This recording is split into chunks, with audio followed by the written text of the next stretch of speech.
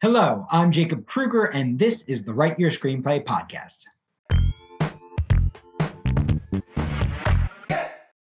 Today, we're going to be talking about The Queen's Gambit by Scott Frank and Alan Scott. And as we look at The Queen's Gambit, this is actually the first time since Chernobyl that we've looked at a limited series. So I want to talk a little bit about limited series, how they work, and also how they've changed over the years. I actually came up in the world of limited series. But back in the day when we thought about limited series, we called them mini series.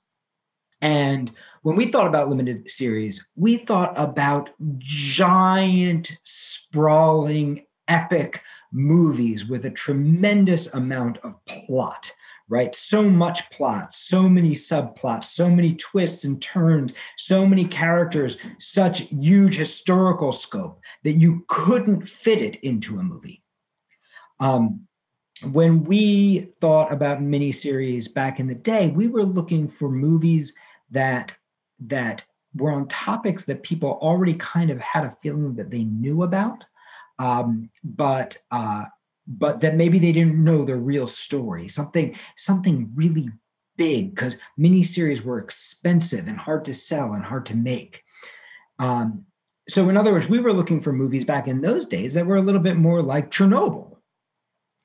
When you look at The Queen's Gambit, you see that the face and the scope of limited series, of miniseries, has completely changed. Because The Queen's Gambit actually started out as a novel, and the first adaptation happened 10 years before as a feature film. And although it was written by the same writer, they could not sell it. In fact, everyone thought, nobody's going to be interested in chess. This story is too small. And it was after doing Godless that they came up with the idea 10 years later, what if we did it as a mini series? What if we did it as a limited series? But not one of these epic plot-driven historical kinds of series. What if we did it as the kind of series that allows you to drop into the eyes of a character? So what's really interesting is back in the days where I was coming up, if you pitched The Queen's Gambit as a limited series, you would never be able to sell it. And yet today it's become one of the most popular, in fact, the most popular limited series in Netflix's history. And so I want to talk about what made The Queen's Gambit work. And I also want to talk about what's so different about it structurally, the many things that The Queen's Gambit does that maybe shouldn't work, and maybe for even some people didn't work. But the way that these filmmakers made something that was greater than the sum of its parts, right? Because when you look at The Queen's Gambit, you should be looking at a movie that is too small to even be a movie, much less a miniseries. It's about chess, which is a sport that, unlike football or baseball or these typical sport movies that get made, is a sport that nobody knows anything about, that you can't follow. It's really hard to cheer, right? You don't even know where the end zone is unless you are an expert. You can't even look at the board and go, oh my God, checkmate. So you have essentially a sports movie that's not a sports movie. You have a movie based around a game where the audience can't tell if you're winning. But you also have another really interesting thing going on, which is you have a character who, for the most part, doesn't form relationships, whose primary relationship is with chess, is with an inanimate object. And even though the miniseries, the limited series, spans 6 hours, over 6 hours of filmmaking, the characters come and go, appear and disappear. So, for example, if you look at the first episode, it looks like this is going to be a movie about her relationship with Jolene, two orphans who are never going to be adopted. Except Jolene disappears for multiple episodes. She's gone. Not just gone from the movie, but gone from Beth's mind. She's not shaping and affecting Beth because Beth isn't connecting to people. It's actually central to her character that she doesn't connect to people, that she struggles to connect with people. You have the kind of Mrs. Hannigan character at the orphanage, and you think, oh, it's going to be about this complicated relationship between these two people. But no, that's not what the story is going to be about either. I'll call her Mrs. Hannigan. She's going to disappear, the woman who runs the orphanage, until the end of the miniseries.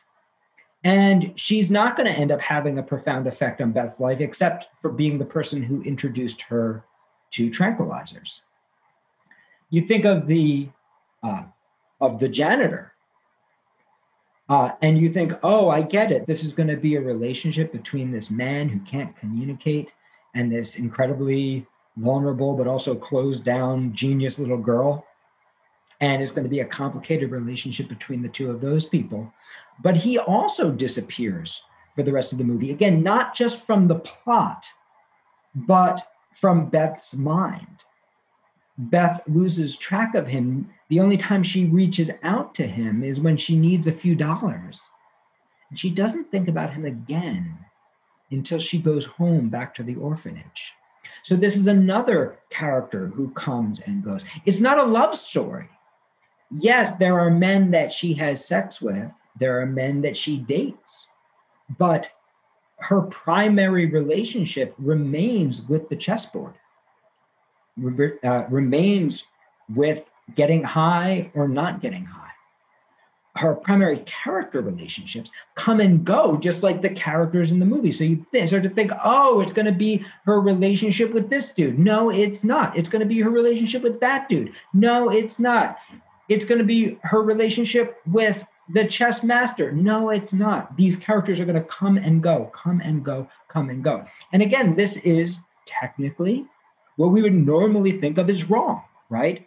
Normally, when we build a movie, and especially when we build a miniseries, what we're building is a continuous relationship, a long, deep relationship that's going to develop over time. So if you think of a movie like Chernobyl, for example, really, it's the relationship between those two men that drives the whole darn movie. And sure, there's a couple of subplots that weave in between, as I discussed in my Chernobyl podcast, but you're really talking about, let's go really deep in a relationship for 6 hours. In this movie, that relationship doesn't develop that way.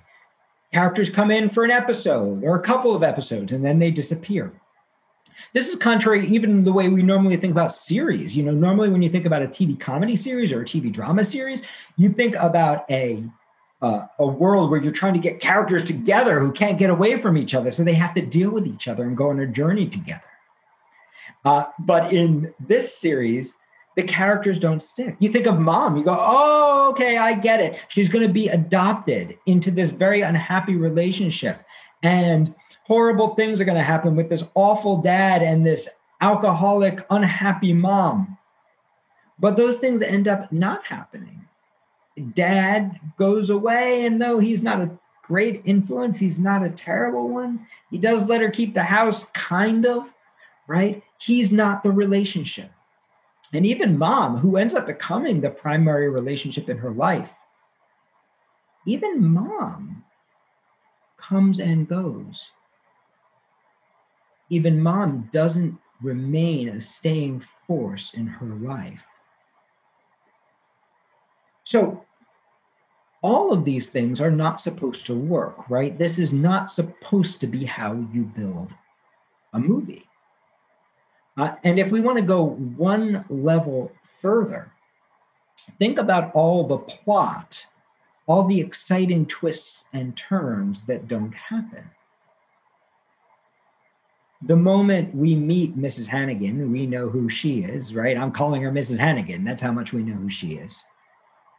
But all the drama and the chaos and the suffering that we expect between those two characters, the power struggle, it doesn't happen. As soon as you send this little girl down to that basement with that janitor, you're going, oh my God, it's either going to be sexual abuse or something else dark and complicated. But it doesn't happen. As soon as you send her to a family as messed up as her adopted family, you go, oh my God, it's going to be about the toll that these people take on her.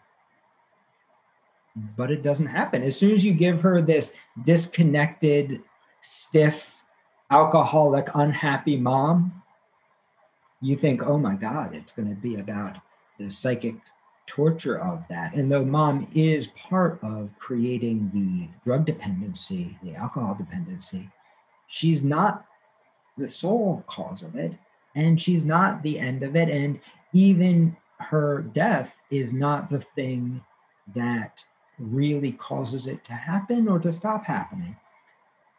The things that you expect to happen in the movie don't happen. Even when Beth finally goes to Moscow and she's there with the State Department guy who warns her to look for signs of defection. And you think, oh my God, that's the Queen's Gambit. It's going to be some kind of defection movie.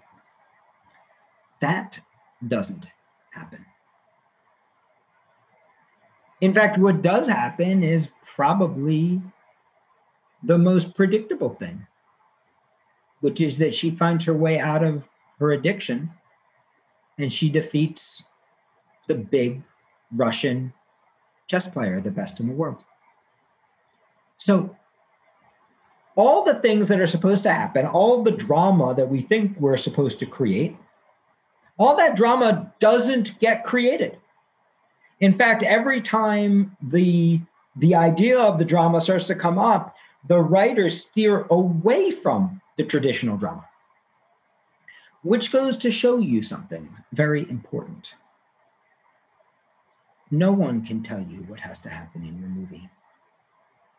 Now, the truth is, I don't know pre-COVID if The Queen's Gambit is the huge success it is today.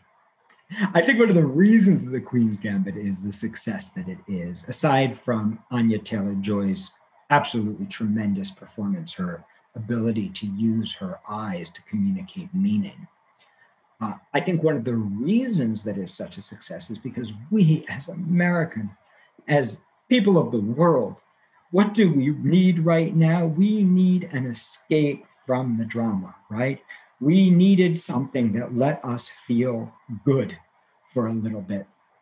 We needed something that didn't go to the darkest or the worst place, that looked pretty and took us on a kind of journey that made us feel hopeful at a time when we feel really dark.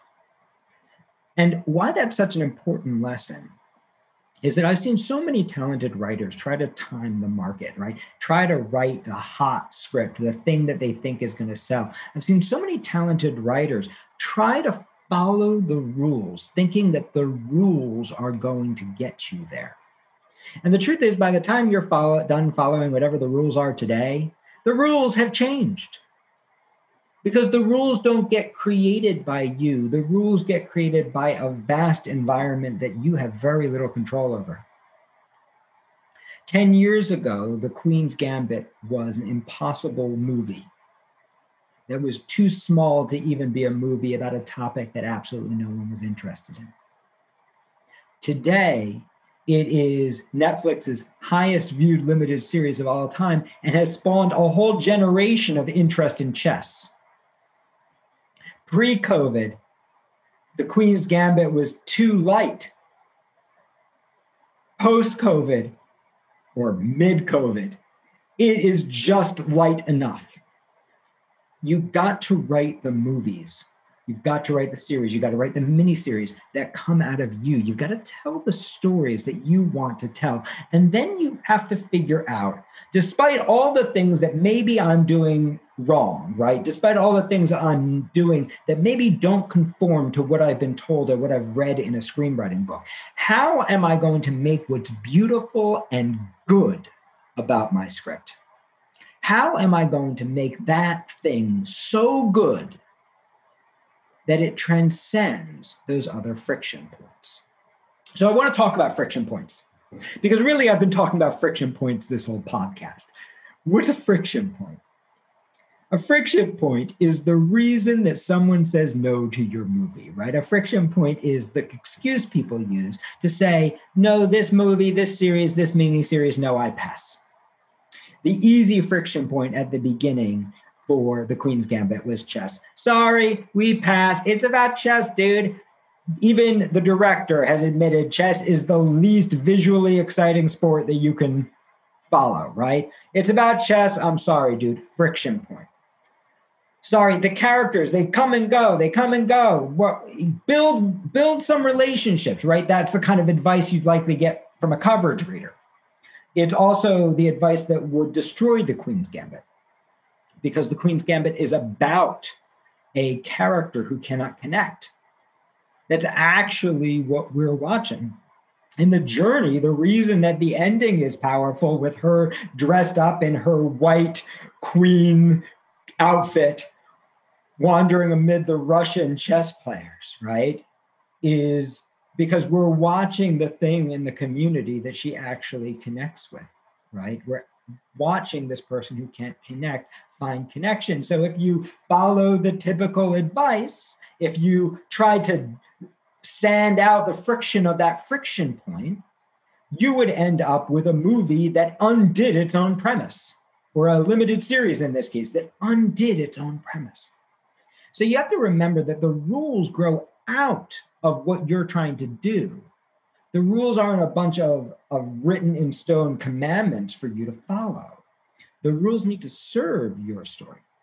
And so every good movie is going to have friction points. Every good movie is going to have reasons why people say no. And these are the things that people who don't know what they're doing, you have to be so careful who you take advice from. This is the things that coverage readers are going to make suggestions about, and they're going to make all the standard suggestions. Hey, maybe the creepy guy in the basement should molest her. Hey, what about that Mrs. Hannigan character? Hey, maybe more messed up stuff should happen between her and her mom. Hey, why don't you build a love story, right? You're going to get those suggestions around your friction points. And if you accept them, they're going to destroy your movie. They're going to take what's beautiful about your movie and they're going to dull it down to a place where you get good coverage, but no one gets passionate. Where you get to the next round of the festival, but you don't get to the final round. Where people say, sure, what else have you got? But they don't go, oh my God, I need to make this. I need to see this. Because friction points, although they do make your movie hard to sell, friction points are also what make people passionate about it. Because the friction points are the things that distinguish it. Now, that doesn't mean create friction points for their own sake. If you've got a movie that's full of drama and action, please have fun with it. But remember that the form of your film, the form of your miniseries, the form of your limited series, the form of your TV show, it needs to follow the function. It needs to grow out of what you're trying to say and who these characters are. So once you know what your friction points are, the answer is never to smooth out your friction points. The answer is instead to feature them.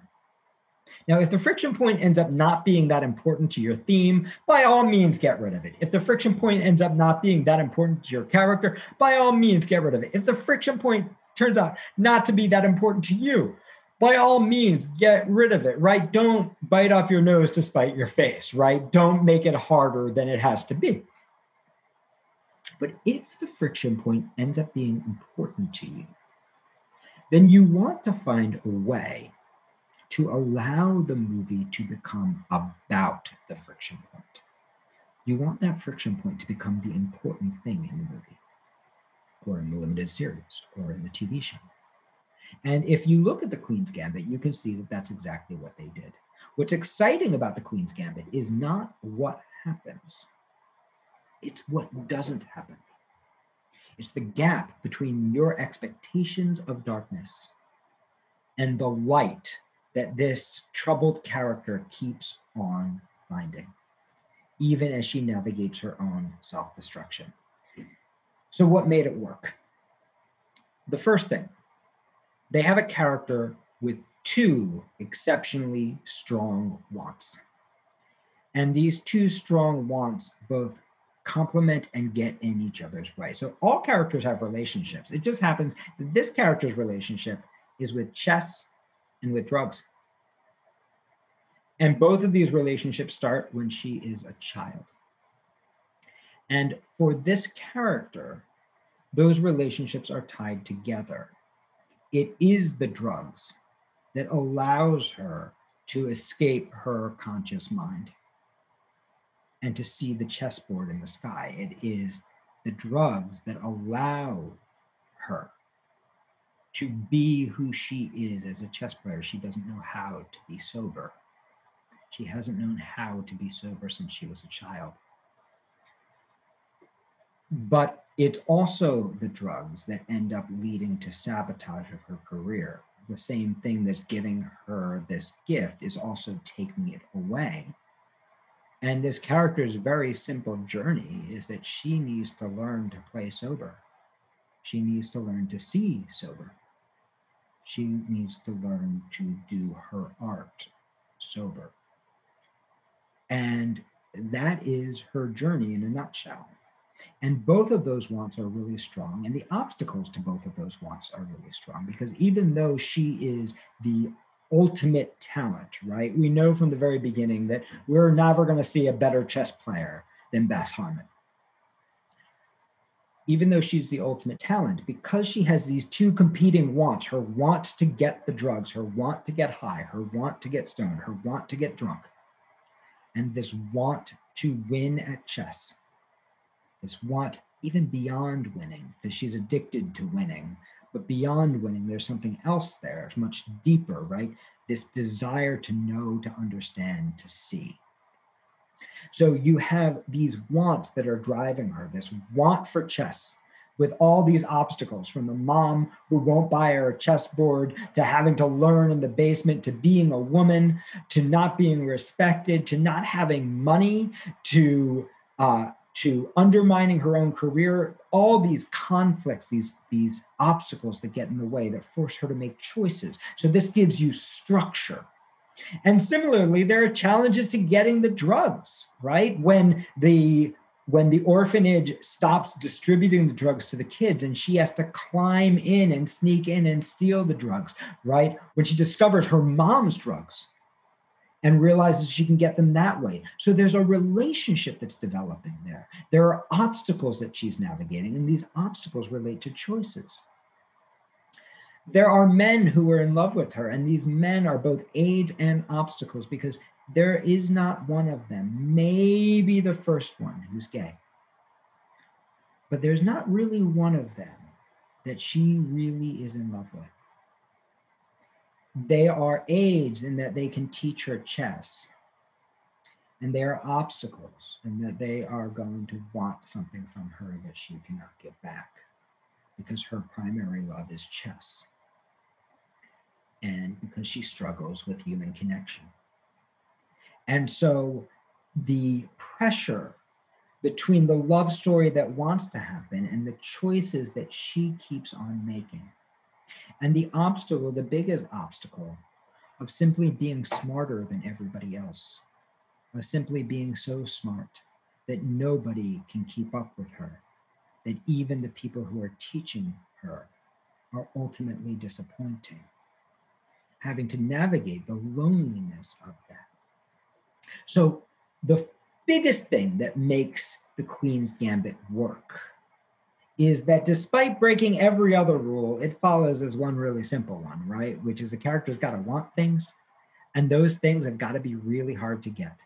And they've got to be so hard to get that the character has to keep making new choices, choices that change them, choices that mess them up, choices that transform them and allow them to transcend. So despite all the ways that the Queen's Gambit is totally flaunting the rules, this one simple idea stays with you, that the character's got to want stuff and it's got to be hard to get. The second thing that Queen's Gambit does that allows it to transcend is the way it captures world. And world is something that we should probably talk more of on this podcast because world is so important. And it's one of those amorphous things that we kind of sometimes don't know exactly how to use. We know that the world of every story is super important. But in a lot of movies, and a lot of lesser movies, and a lot of lesser miniseries, and even a lot of lesser TV shows, the world is kind of a barely realized thing. It's there, but it's not there. But if you look at the Queen's Gambit visually, you can see the way they amplified the world. They amplified the period, how every location is incredibly beautiful, but also incredibly interesting. This is another trick you can take from the Queen's Gambit is really think about where are you setting your scenes. Really think about what does your scene look like, and not like a set designer. Ultimately, just like the Queen's Gambit, you're going to bring in brilliant designers who are going to create your interiors and your exteriors and who are going to make sure your script looks right. More, how are you visualizing your world, the world yourself, and how is the character interacting with that world? What are the things they're doing in that world that are going to bring that world to life? So think of the visual imagery. And if you're a director, then you can even think about scenically how they used world by amplifying world, by amplifying the poetic qualities of the world. They made up for some of the things that we would normally expect to see in a miniseries that weren't there. We didn't have the plot spectacle that we're used to in miniseries, but we did have the visual cinematic spectacle with everything from the costumes to the sets and the way that the characters moved through those worlds and those locations. So the visuals, if you take in my Write Your Screenplay class, the way we talk about isolating visual moments of action to hypnotize the reader, and think about the way the Queen's Gambit hypnotized you visually to a way that you might have even not noticed that in so many scenes there is so little going on. In a way that you might have not noticed how little plot there actually is in the Queen's Gambit. So by amplifying this one really cool thing, and by playing that drumbeat of want, obstacle, completion, right? What the piece does is it elevates itself above being this tiny little story. There's a third element that is tied together with this, which is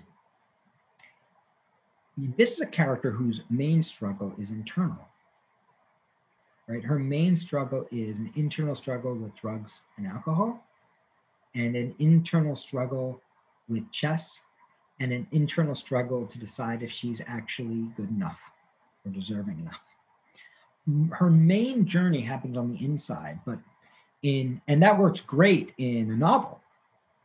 But in a movie, in a miniseries, in a limited series, in a series, we must externalize the internal.